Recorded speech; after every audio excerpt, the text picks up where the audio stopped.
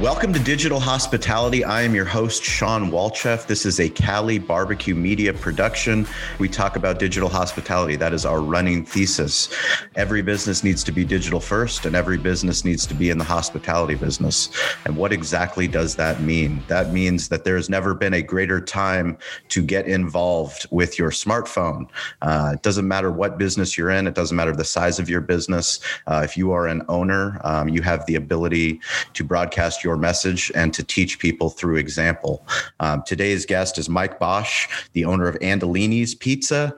He's an author. He started in 2005, grown to 5 pizzerias. He might have more than that, but we'll ask him about it. 2 gelaterias, 2 food hall concepts, a food truck, a fine dining concept. He's a world pizza champion, Guinness Book of World Record holder. He's a writer for Pizza Today. He just published a book called Unsliced: How to Stay Whole in the Pizzeria Business. He was named a top 10 pizzeria in the U.S. by TripAdvisor, BuzzFeed, CNN, and USA Today. This guy is a fucking rock star, and we're lucky to spend some time with him today. Mike, welcome to the show. Thank you for having me. Very cool. Very much appreciate it. So I'm going to start with a quote from you from your LinkedIn feed when you got your book published. It says, "I've noticed over the years that when people share more, they get more in return. The people that hold everything inside never have anyone to cover their back or watching out for them. So it's a mixture of altruism and self-interest that I'm releasing this book. I'm very proud of it, which is not an easy statement to say. If it didn't resonate and I hadn't pored over it countless times, I don't think I would ever be able to say that statement. I can recite this 250-page plus book backward and forwards. I took it from 400 pages and edited it down to only what I know would be evergreen and solidly useful content. I hope that people reading it, they find a book that they can enjoy and gain something from. This book is very much not, hey, come look at me, or the Mike Bausch story. It is, let's get to work and make your place better right now. And it doesn't hurt if you laugh a little bit along the way at the screen. That's the things we screwed up in our journey. I want the info to be more important to the reader than it is to me, the author." Truth. I stand behind this statement. Battle tested. Yeah, that's a big part of it. You know, you don't want to have theoreticals. A lot of restaurant books might be someone, hey, this is how we developed this restaurant, and now I only consult, and they haven't been in their store in a decade. And there's a lot of value and wisdom to those guys, but I'm living it. And here, it's also really, really damn hard to write a book while running a lot of stores. And I pulled it off. It wasn't easy. It took a lot of hours, and what I'm giving to the reader, also on the audiobook. I think the audiobook is the best way to listen to experience the book, because anytime I have a joke or I'm trying to put emphasis on the right syllable, you get to experience that and know what I'm trying to say better, and it's a little bit more approachable. So I'm stoked off just doing stuff. And when I wrote the book, people would say, well, okay, what's the reason for it? What are you trying to pivot to? And 90% of it when I started it was like, I just need to get it the hell out of here. Yeah. I need to get it on paper in the most perfect way possible, check it off my list and move on. Because it's annoying me at this point. Like, I was really good at expediting a restaurant, because I would look at the list of tickets and just say, okay, I got to get it going. I like checking shit off, like go, get it. Okay, go. And not everyone's like that. It can overwhelm people. It gets me going when I have a list of things, and the larger it is, but I feel like I'm still in control of it, makes me feel good. Yeah, I think it's really powerful. It's something that, especially for people like you and me that have been doing it for as long as we have, it gets to the point. I'm working exactly on a digital hospitality book, on our thesis for all the things that we do. And exactly what you said in your post, it's not about me.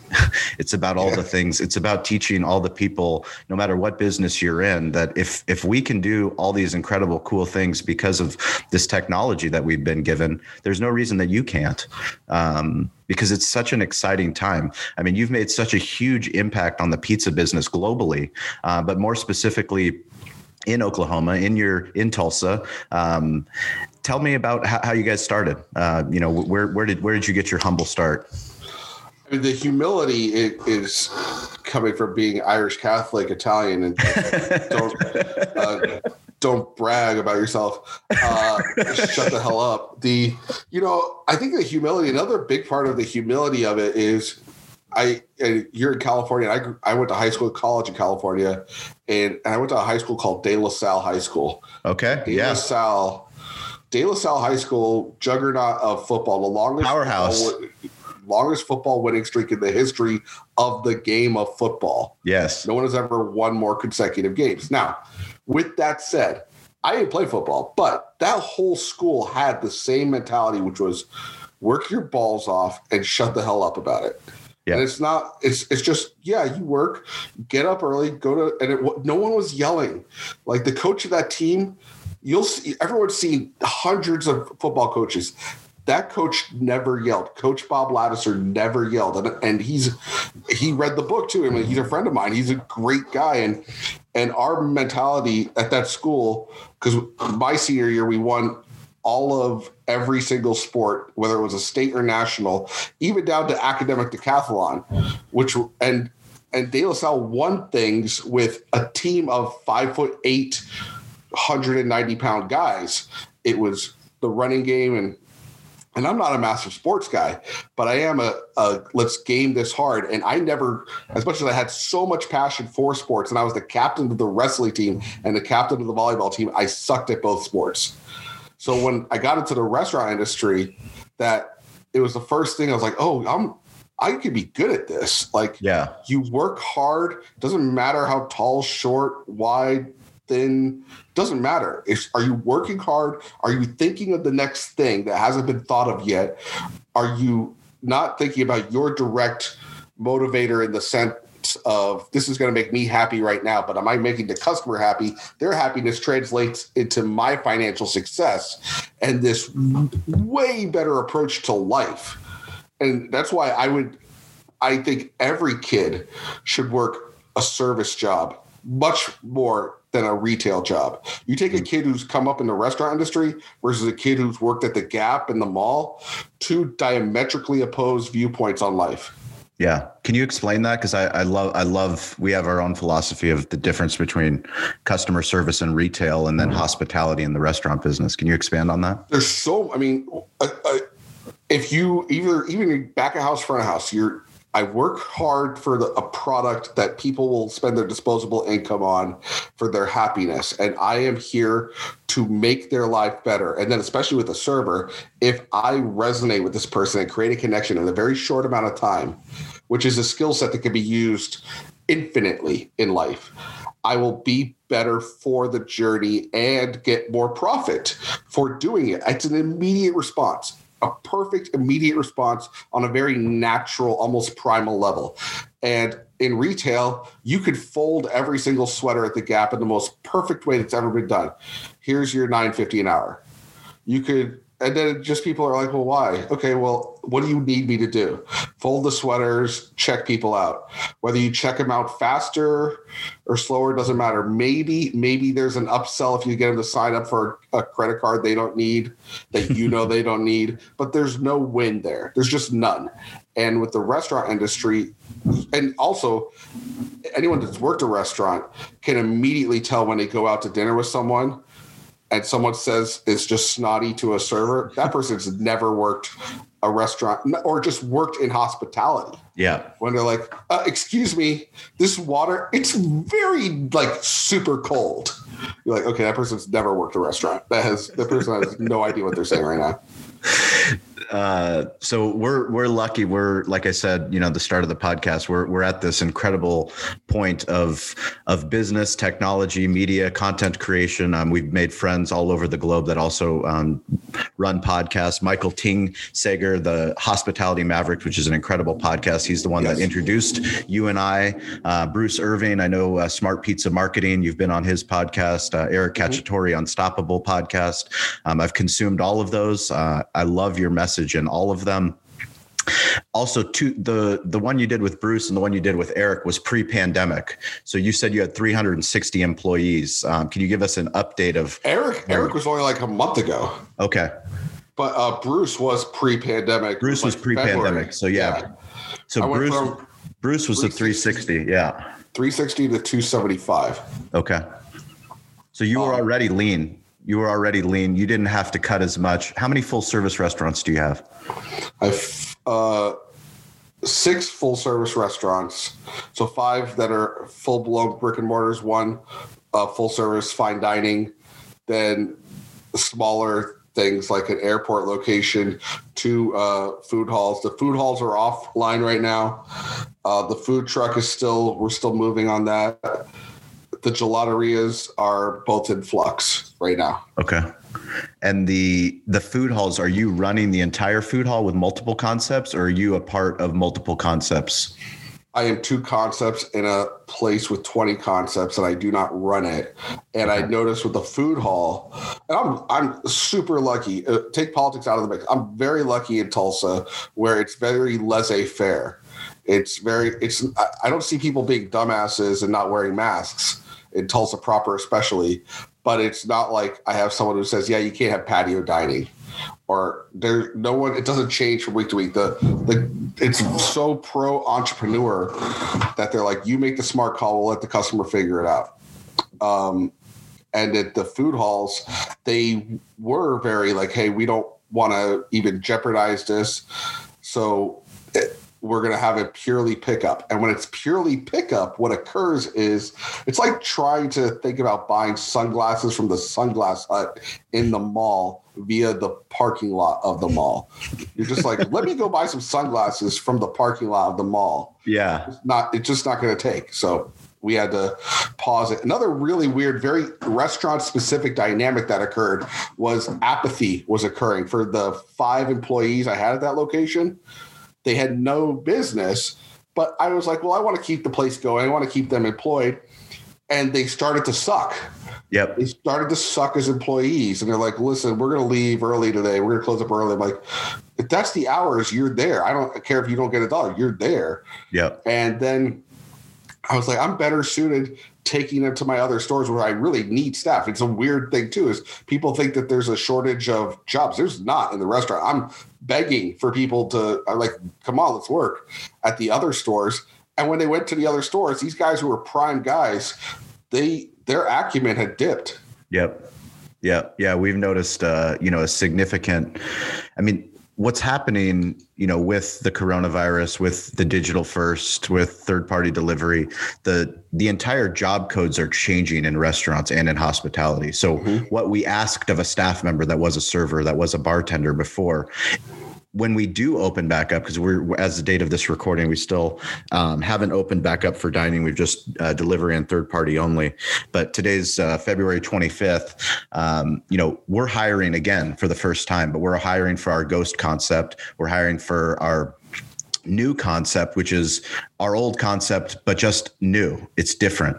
So, the way that a server would come and serve tables, we're using technology now, handhelds, kiosks, things to make it more efficient, more profitable, to ultimately benefit the customer. At the end of the day, the biggest thing is how do we get great barbecue to the customer on their time, not on our time? Yeah. And I think that's very frustrating for people that are used to, this is how I come in for my shift. This is how much money I'm going to make. This is how big my section is going to be. Everything's shifting at an incredibly quick rate. We're less affected than the coasts, obviously, but knowing growing up in New York, New Jersey, and California, and then living here, I know what is going on. And the pizza community is a very tight community. So I'm talking to my guys across America all the time. Luckily, pizza's pretty insulated, and that people, regardless of situation, are going to have pizza. My fine dining, I had to close in Q2 of last year just because it just didn't make sense, and people weren't looking to spend disposable level income in a very uncertain economy. But pizza as a high-end option, and I'm sure barbecue is the same way, as a high-end option, either if you're super rich, you come down to it, or if you're mid-level income, you still want to come up to it, and that's your new version of fine dining. So it's pretty padded. But to your point, as the future goes, and what the next 9 months, 3 years will show us. QR ordering, I don't believe is going away. Will QR ordering at the table take more market share? Will people want servers? Like, the pendulum is a weird thing. Is it going to pendulum into, I want to hug my server? Or is it going to pendulum into, I don't care if it's 2023. I expect your whole restaurant to be in masks. Yes. Both are completely viable. To say otherwise would be short-sighted. In a way too early prediction, this is probably a stupid prediction, but this is what I assume today. I assume there is going to be the COVID section. It'll have a different name that will exist for the next 5 years. Like, smoking section will be like, and we have socially distanced tables outside purely for those customers who want that. Yeah. Purely served by servers in masks. Yeah. Just like 5 to 10% of the demo is celiac or wants, not even 5%, but, and we as a whole society said, okay, let's make gluten-free options for 5%. To assume that there's not going to be 5 to 10% that are germ COVID aware for the next 5 years would be extremely short-sighted. Yeah, I think that's a great point, and it's something that we definitely need to proactively address. In our brick and mortars, but also on our online footprints. As somebody that's been in the game as long as you have, you started pre-Web 2.0, pre-iPhone 1 released in 2007, June 29th, 2007. I use that date because it helps me and our listeners understand how short of a time the iPhone's been out, and how much has changed, and how quickly technology has changed, and how much content creation, social media, search engine optimization, website, mobile first, all these things that are so vital to what we do and what we hope our listeners inspires them to do. Tell us about your journey, about launching your first restaurant. 15 years is a very interesting dynamic. It started in 2005. In 15 years, I say this, I wrote this in the last chapter of my book. In 15 years, Kenan Thompson was still on SNL 15 years ago. But in 15 years, you had no iPhone, no Facebook, no any of that existed. And if someone is a 21-year-old employee now, since they were 6, it's been a complete part of life. So they have no awareness of how randomly weird this is. Like, there's no door knockers and Valpak, and our name is Andolini's because our original name was Carlucci. Well, my Italian name is Carlucci, and that was already somewhat copywritten. And I had to come up with an A name. Why? Because of the phone book. Yes, the yellow pages. Phone book that mattered. Holy shit, the phone book mattered. And you're like, oh, where am I in the phone book? And I'm young. I'm 38 compared to most of like the pizza guys I know that are like 55, and they're like, oh yeah, we used to do it this way. We would do it this way. And I'm like, you're from Peru. That's a very odd accent for you to have. But there's so much that happened in 15 years. And then in 15 years old, think about 1959 to 1974. That's 15 years. 1959 to 1974. You went from black and white TV to full-blown color. You went from the Beatles are just a bug to they recorded every album they would ever record and broke up. You went from no one had known what Vietnam was to we've been in this war and out of it. We're talking 5 presidents. So 1959 to 1974, 15 years could be a blip, and there could be nothing. And there's nothing that compares since the cotton gin to the last 15 years of industry and progression of media and the lightning. Now, with all that said, that's a very top level grandiose thought is, okay, how are you monetizing it? And not just monetizing it for your personal gain, but for I don't like thinking of things in terms of now we're going to make money off it. I want to say product first, experience first, and then money will figure itself out. Yep. How are we using that for the grandest experience possible, for the coolest shit we could do? Because if that's where we're thinking it is, and you especially know this, no one is going into San Diego saying, I want the second best barbecue in town. Correct. I want the most convenient meat I can get which is probably Chili's or something, or I want the best. So if you're number 2, you're just dead when you're trying to be a brand in the food demo. You're either convenient or you're the best. And if you're going for we're pretty fucking good, you're already fucked. You're already dead. So that's where I look at it. And curbside, curbside, we just advanced curbside technology a decade in the course of a year.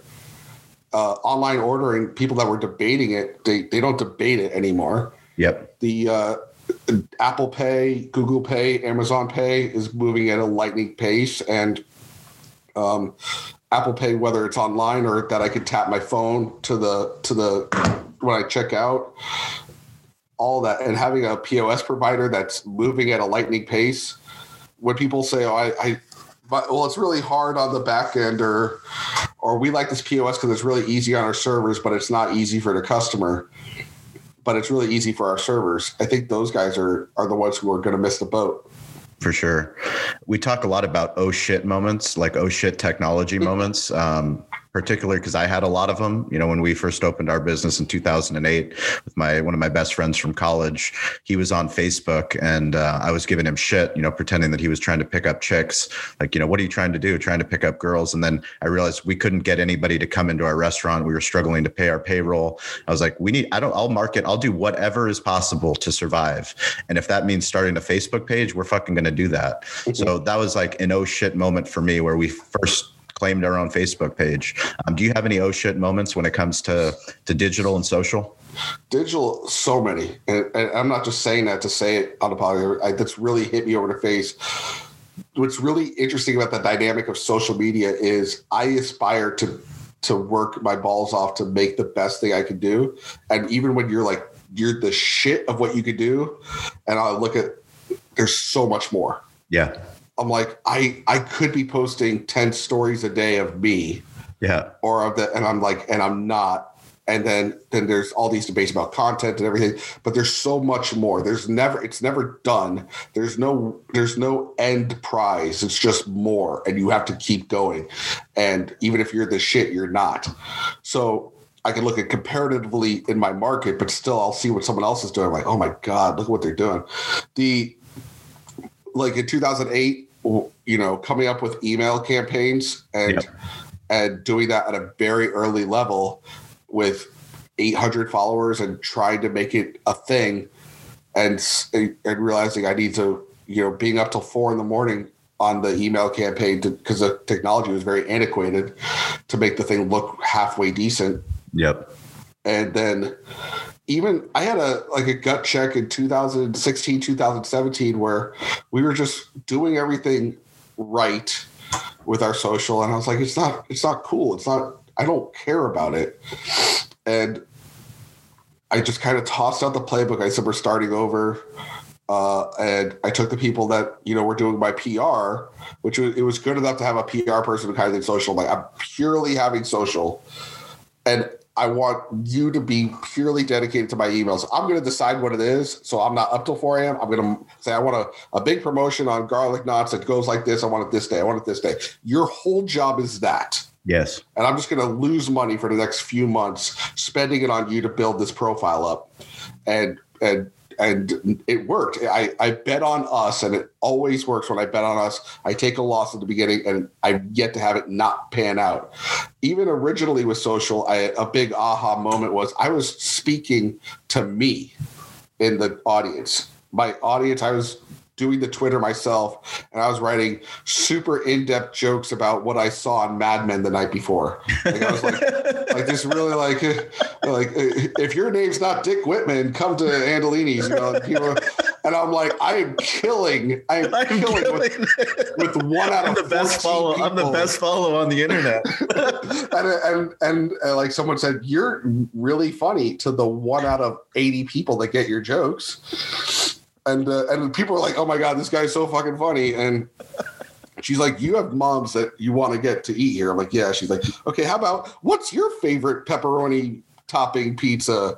And I was like, that's lame. He's like, well, moms are going to like it. Now, again, this is a 2021 mindset. 2010 was engagement with just, and Facebook was the Wild West and everyone saw whatever you posted. So it was like, we're talking about pizzas. What's your favorite? What drink do you love? And that type of stuff. It was a little corny to me at the time, but I saw the numbers increase. And then again, 2017, I saw that there's people with cooler videos. Like, we're going to produce a full-fledged skit or in-depth Did You Know video at least once a month. Yeah. But the beauty of that used to be like I think I did a photo shoot or quoted the photo shoot and video shoot in 2014 at like $3,000. Yes. And now it's like $250, $375 for stuff like that. Yeah. So. Yeah, I think one of the most important things that we tell our audience, people listening to this podcast, is that there's never been a time where so many different creatives are available to business owners, whether they're a writer, whether they're a photographer, whether they do video work, whether they do editing work, podcast work, audio work. Like, there's such a wealth of talent, and they don't even need to be in your local area. No, I mean, God, no. Over my producer's in Portland, Oregon. Ian, my writer, he's in Austin, Texas. You can start to build a team of incredibly talented people and start to do things that are compelling to you. I mean, I love this story that Cal Fussman, he was a writer for the Esquire. He has a podcast, but he interviewed Kobe Bryant before he passed away. He went to Kobe Bryant's studio, and behind Kobe Bryant's wall is a sign that says "Make epic shit." And that's essentially the essence of what we try to do every day. And the more that I talk to you, the more I realize you have the same blood type. I mean, we don't have a lot of time on this earth, so let's do the things that pull us. When I wake up every morning at 3:40 in the morning and get my day started at 4 a.m., I'm doing that because I can't fucking wait. I can't wait to get after it. What's your mindset every day? I'm annoyed with me. And I'm like, there's something smarter and you haven't figured it out yet. Go figure the shit out. And what else is there? And I think I've gotten better at like not being as hard on myself in general and kind of taking a step back. A lot of the stuff that I threw up on the wall, like, to see if it lands. Even the book, I don't have any ego. I think ego is a really worthless thing because it doesn't provide you any new benefit. And how much you love yourself today is how much you're screwing yourself over for tomorrow. But I really tried really hard, and then it's landed into things and people are benefiting from it. But I get up, I work out. I think it centers my mind a lot more to work out at and be done with that before 7 and take my son to school or get him off to school with my wife. And then it's game on all day. And calling it in early. I saw a TikTok video where they were like, there's only so many days. If you're sleeping 7 hours a day and you wake up at 10 a.m. versus waking up at 4 a.m., it's still, but you still slept 7 hours. It's the same difference. And after going to bed late, waking up at like 8 and then working throughout the day and going to bed at like 1, I know I'm more productive getting up at 4 to 5, having workout out of the way, all my stuff, pounding out emails when it's soft, and then the hours at night are kind of superfluous. And if I get done with all my emails by 8 and call it a day, I'm much more productive. I am excited. I'm excited to own and run shit in America. And I think I'm surprised when I meet people who aren't excited to do that. A lot of people, it's scary. A lot of people have fear of success. And it is about being built different. You would think it's just normal. Oh, I don't want to answer and dance for the man. I like seeing my ideas to come to fruition. I like building stuff. But a lot of people need a daddy. And a lot of people don't like putting themselves out on Front Street. And that's great because I need them in my life to do the other stuff. But that's not me. So I grew up I never met my father. My grandfather was an immigrant from Bulgaria. He was born to be a farm boy. He made an incredible life, became a medical doctor, World War II. I mean, he raised me in La Jolla, very privileged part of San Diego, privileged part of the world. But he was my inspiration for hard work and for curiosity. He was the one that really set the bar for me to know that everything, whatever I'm going to bitch about, like he had already done 1,000 times fold, much harder in a much more difficult situation. So that's why no matter what I go through on a daily basis, I have that grounded. Who was your guiding mentor? Who set the bar for you? That's a very good example, and it's a very cool story. My dad's a lieutenant colonel of the Marine Corps who signed on after having 3 kids at 20 and went into OCS, Officer Candidate School, which I went into as well when I was 19 years old. And as a result, I have type 1 juvenile diabetes. I didn't know I had that. And so I went into OCS, did all the training. I was 135 pounds on the edge of death and thought, and then they're like, yeah, you have diabetes, dumbass. I was like, I'm not 80. I'm not Wilford Brimley. They're like, you can have it as a kid too. You have the juvenile version. Yeah.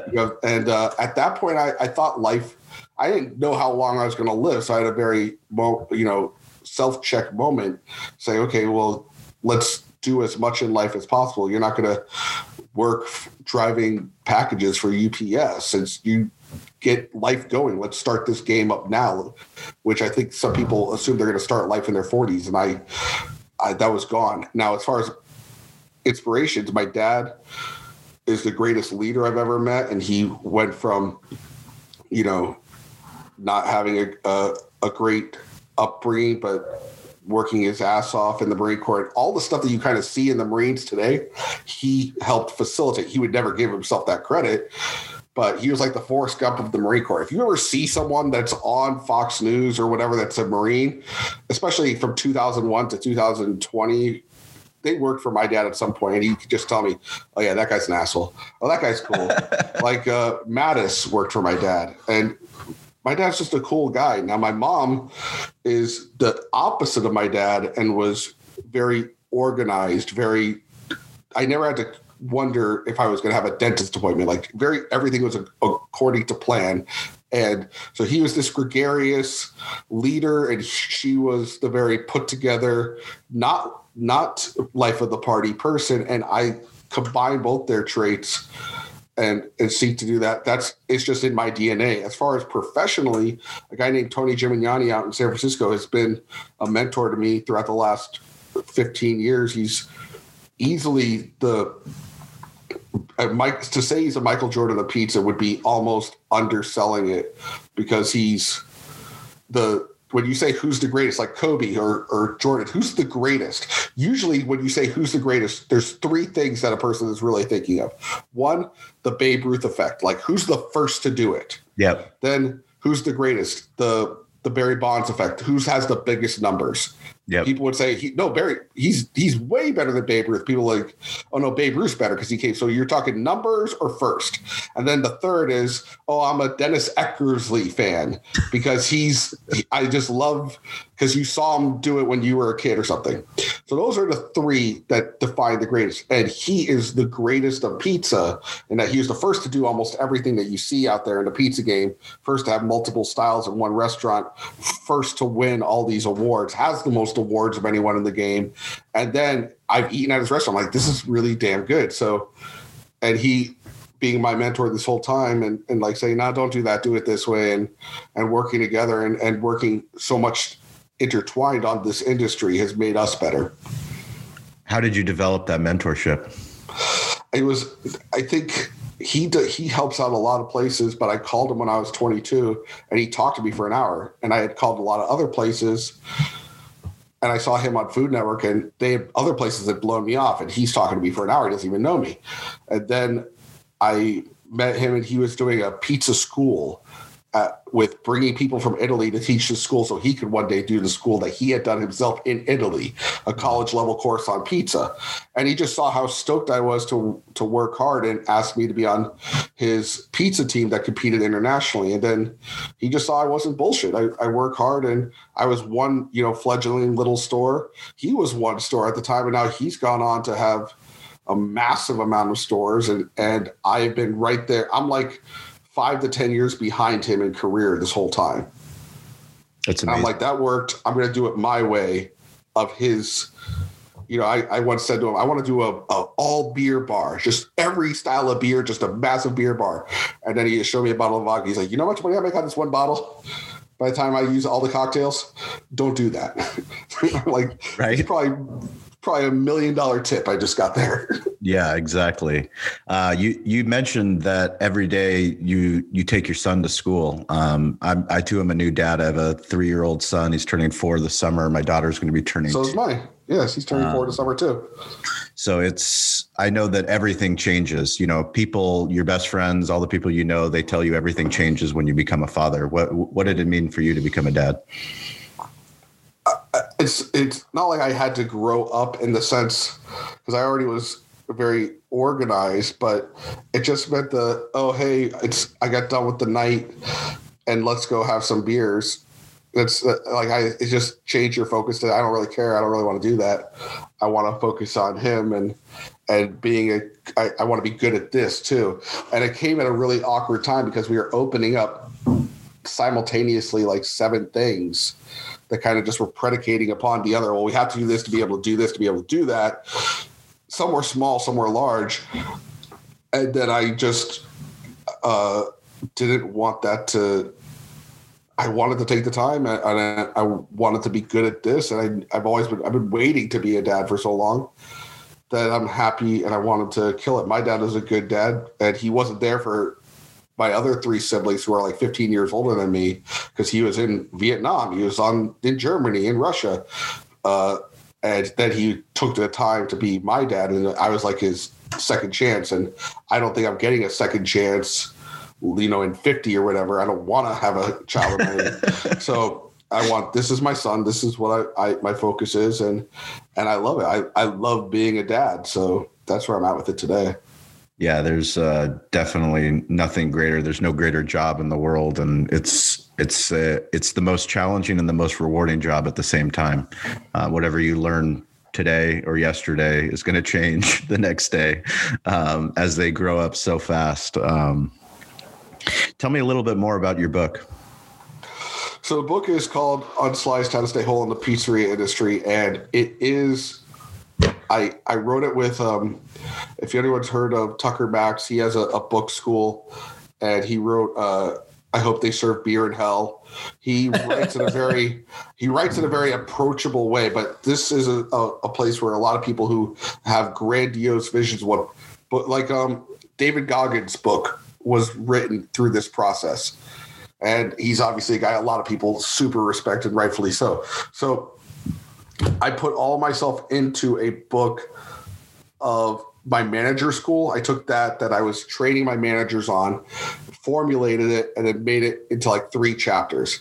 And then there was a chapter on how to decide whether or not the restaurant industry is for you. And if you bought off on that, how to get customers to care about you, how to get staff to want to work for you, then how to figure it out in a way that they are maximizing and getting to their best point, and then how to get vendors and all the people that are not on your payroll to maximize those relationships to create better operations, which lead to better return of value and ROI, obviously. And then being an owner in this industry to make it that Maslow's hierarchy of needs, not just I'm getting by to day to day, but also I'm maximizing my life with this position. And that's it's a very culminating book. I wrote it and then I said, yeah, I'd like to have an audiobook. And they were like, well, do you have someone's voice that you want to do? I'm like, no, I'll do it. And they're like, well, you got to fly to LA. I was like, nah, I'll get my radio guys that I do stuff with here and we'll record it. And they're like, okay, cool. You can do that. So that's awesome. And so the audiobook, I think you get to see the essence of it.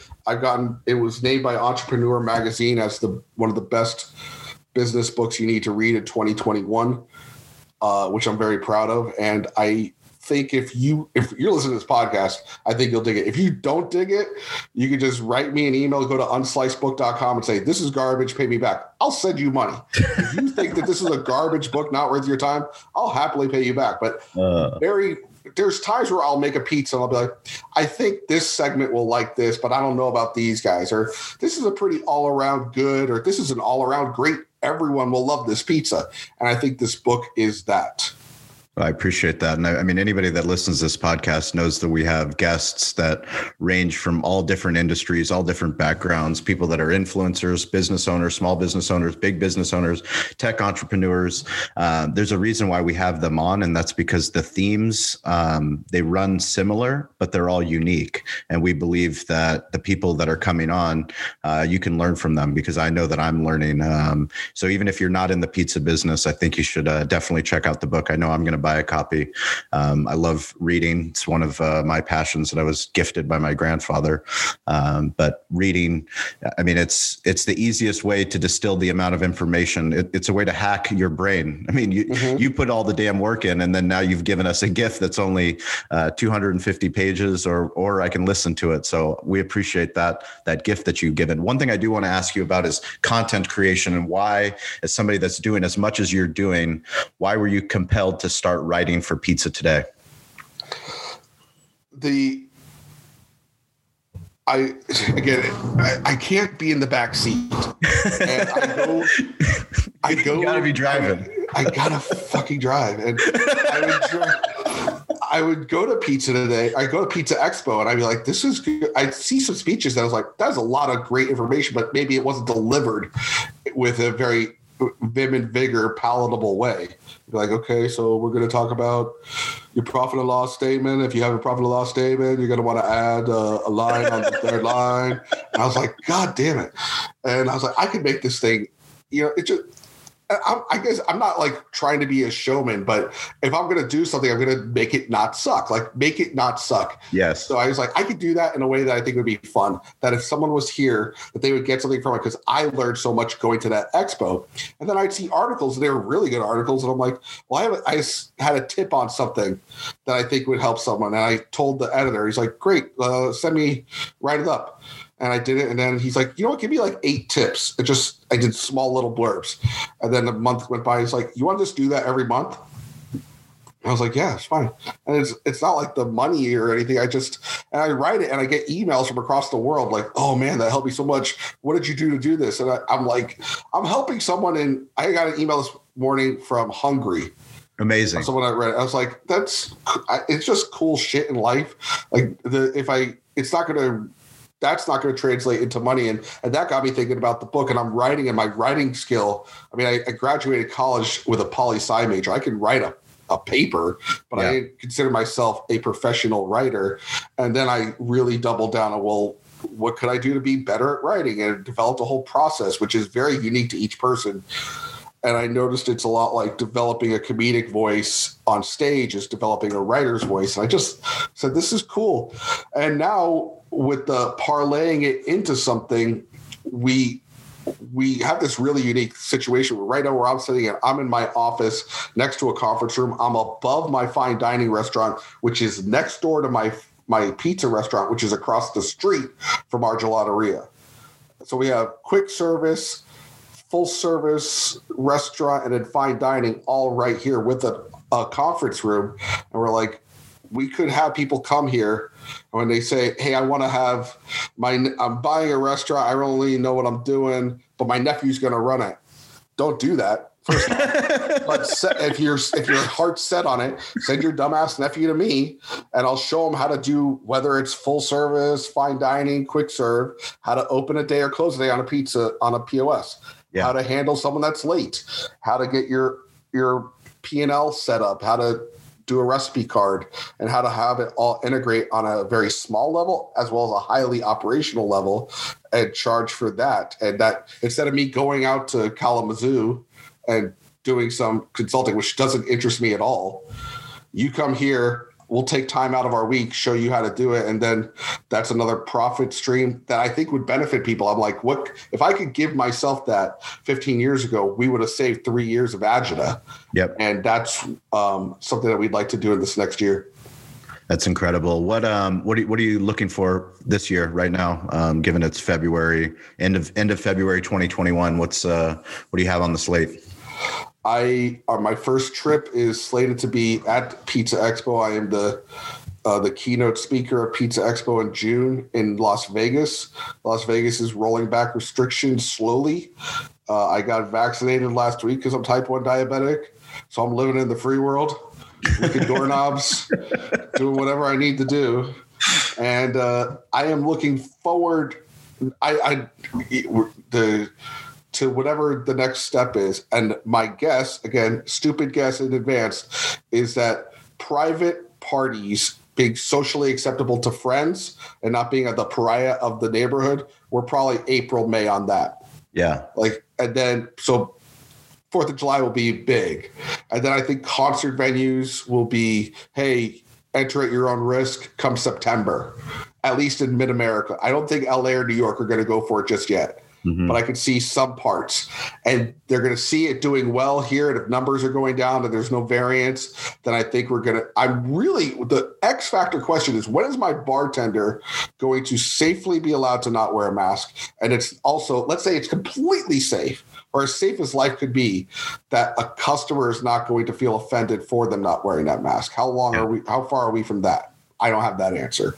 Yeah, that's a great question. It's one of the things that we did right when the restrictions came down in March 17th in California. Was we went to our bar and we put bar stools 6 feet away from each other. And man, that looks like a shitty bar.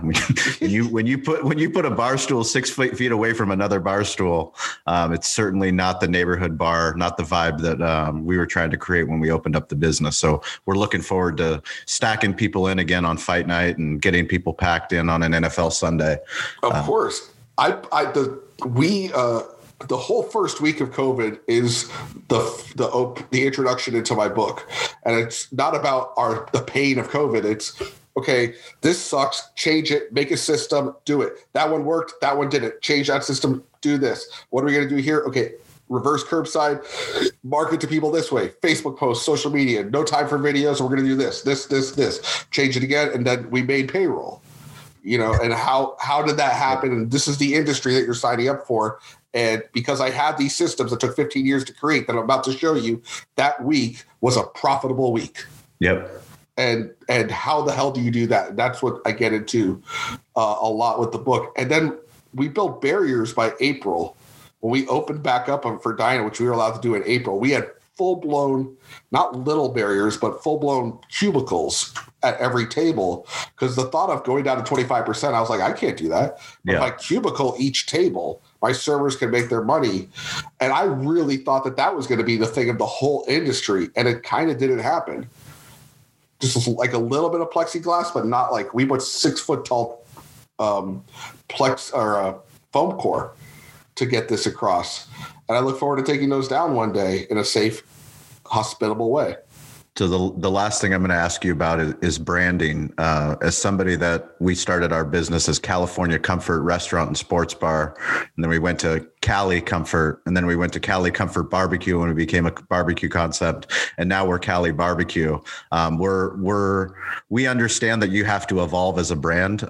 Tell us why it's at Ando's Pizza on Instagram and all the other social platforms. Well, it's at Ando Pizza because Andolini's Pizzeria, people would spell wrong. You don't really need to spell it anymore, but back in the day, if you'd have to spell it, right? Yep. So and then I'd like Andolini's, Andolini's, and it's like, no, it's goddamn it, it's Andolini's, Ando Pizza. You can't screw that up. Ando Pizza, and just say Ando Pizza. And originally, Andolini's was Andolini's Pizzeria and Italian Restaurant.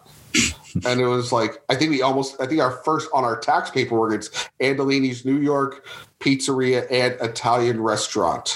Because you're like, hey, dummies, this is everything. And from a brand perspective, we did it in this font, and then under it we had a flag. This just shows you all the fuck ups that we had. We had a flag that was green, white, and red, and we had it like this, like ribbon under it. But like dumbasses, we did it wrong, and it was actually the Mexican flag. Yes, and it was inverse. Yes. And then we're like, and then it didn't. Here's why it didn't even fucking matter though, because when we sent it to our sign guy, we sent it in RGB instead of CMYK, so they get the art file, and it's just a rainbow.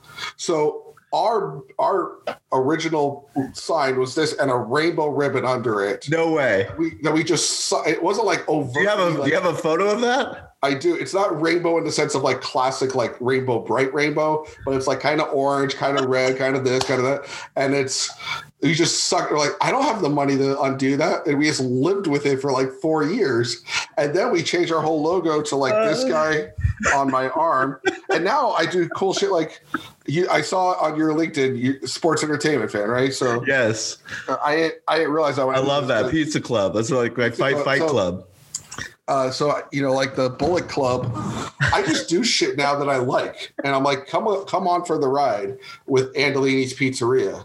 Shit! Well, you have to send me a photo of that that Mexican flag, the Mexican pizza. That became a rainbow. Yeah, that became a rainbow. Stover, our producer, will put a link to that in the show notes. I don't think I want that. I know it needs to go out there. We have digital proof now, or I'll find somebody in Tulsa that doesn't exist. I scratched it. I just scrubbed that because it's 2005. That sounds like a topic at Pizza Expo. Come on. I to your point, I probably will put that up there on the slides in the hero's journey. But think about how old are you? I'm turning 40 next year. Okay. And I'm 39. So we have the same age kids. We have a lot in common. Correct. What is there? 20 photos of you as a child? Pretty much. Total? Yeah. It's like my children have 20 photos a day of every day that they've been alive. So 20 photos and 20 videos. Whatever we did in 2005 was not highly documented. Correct. That all vastly changed. Oh, shit. Mike, it's been truly a pleasure, man. I can't appreciate you for taking the time. Thank you for your leadership, your compassionate transparency, for doing what you're doing for not just the pizza business, but the entrepreneurial business. It's really exciting shit, man.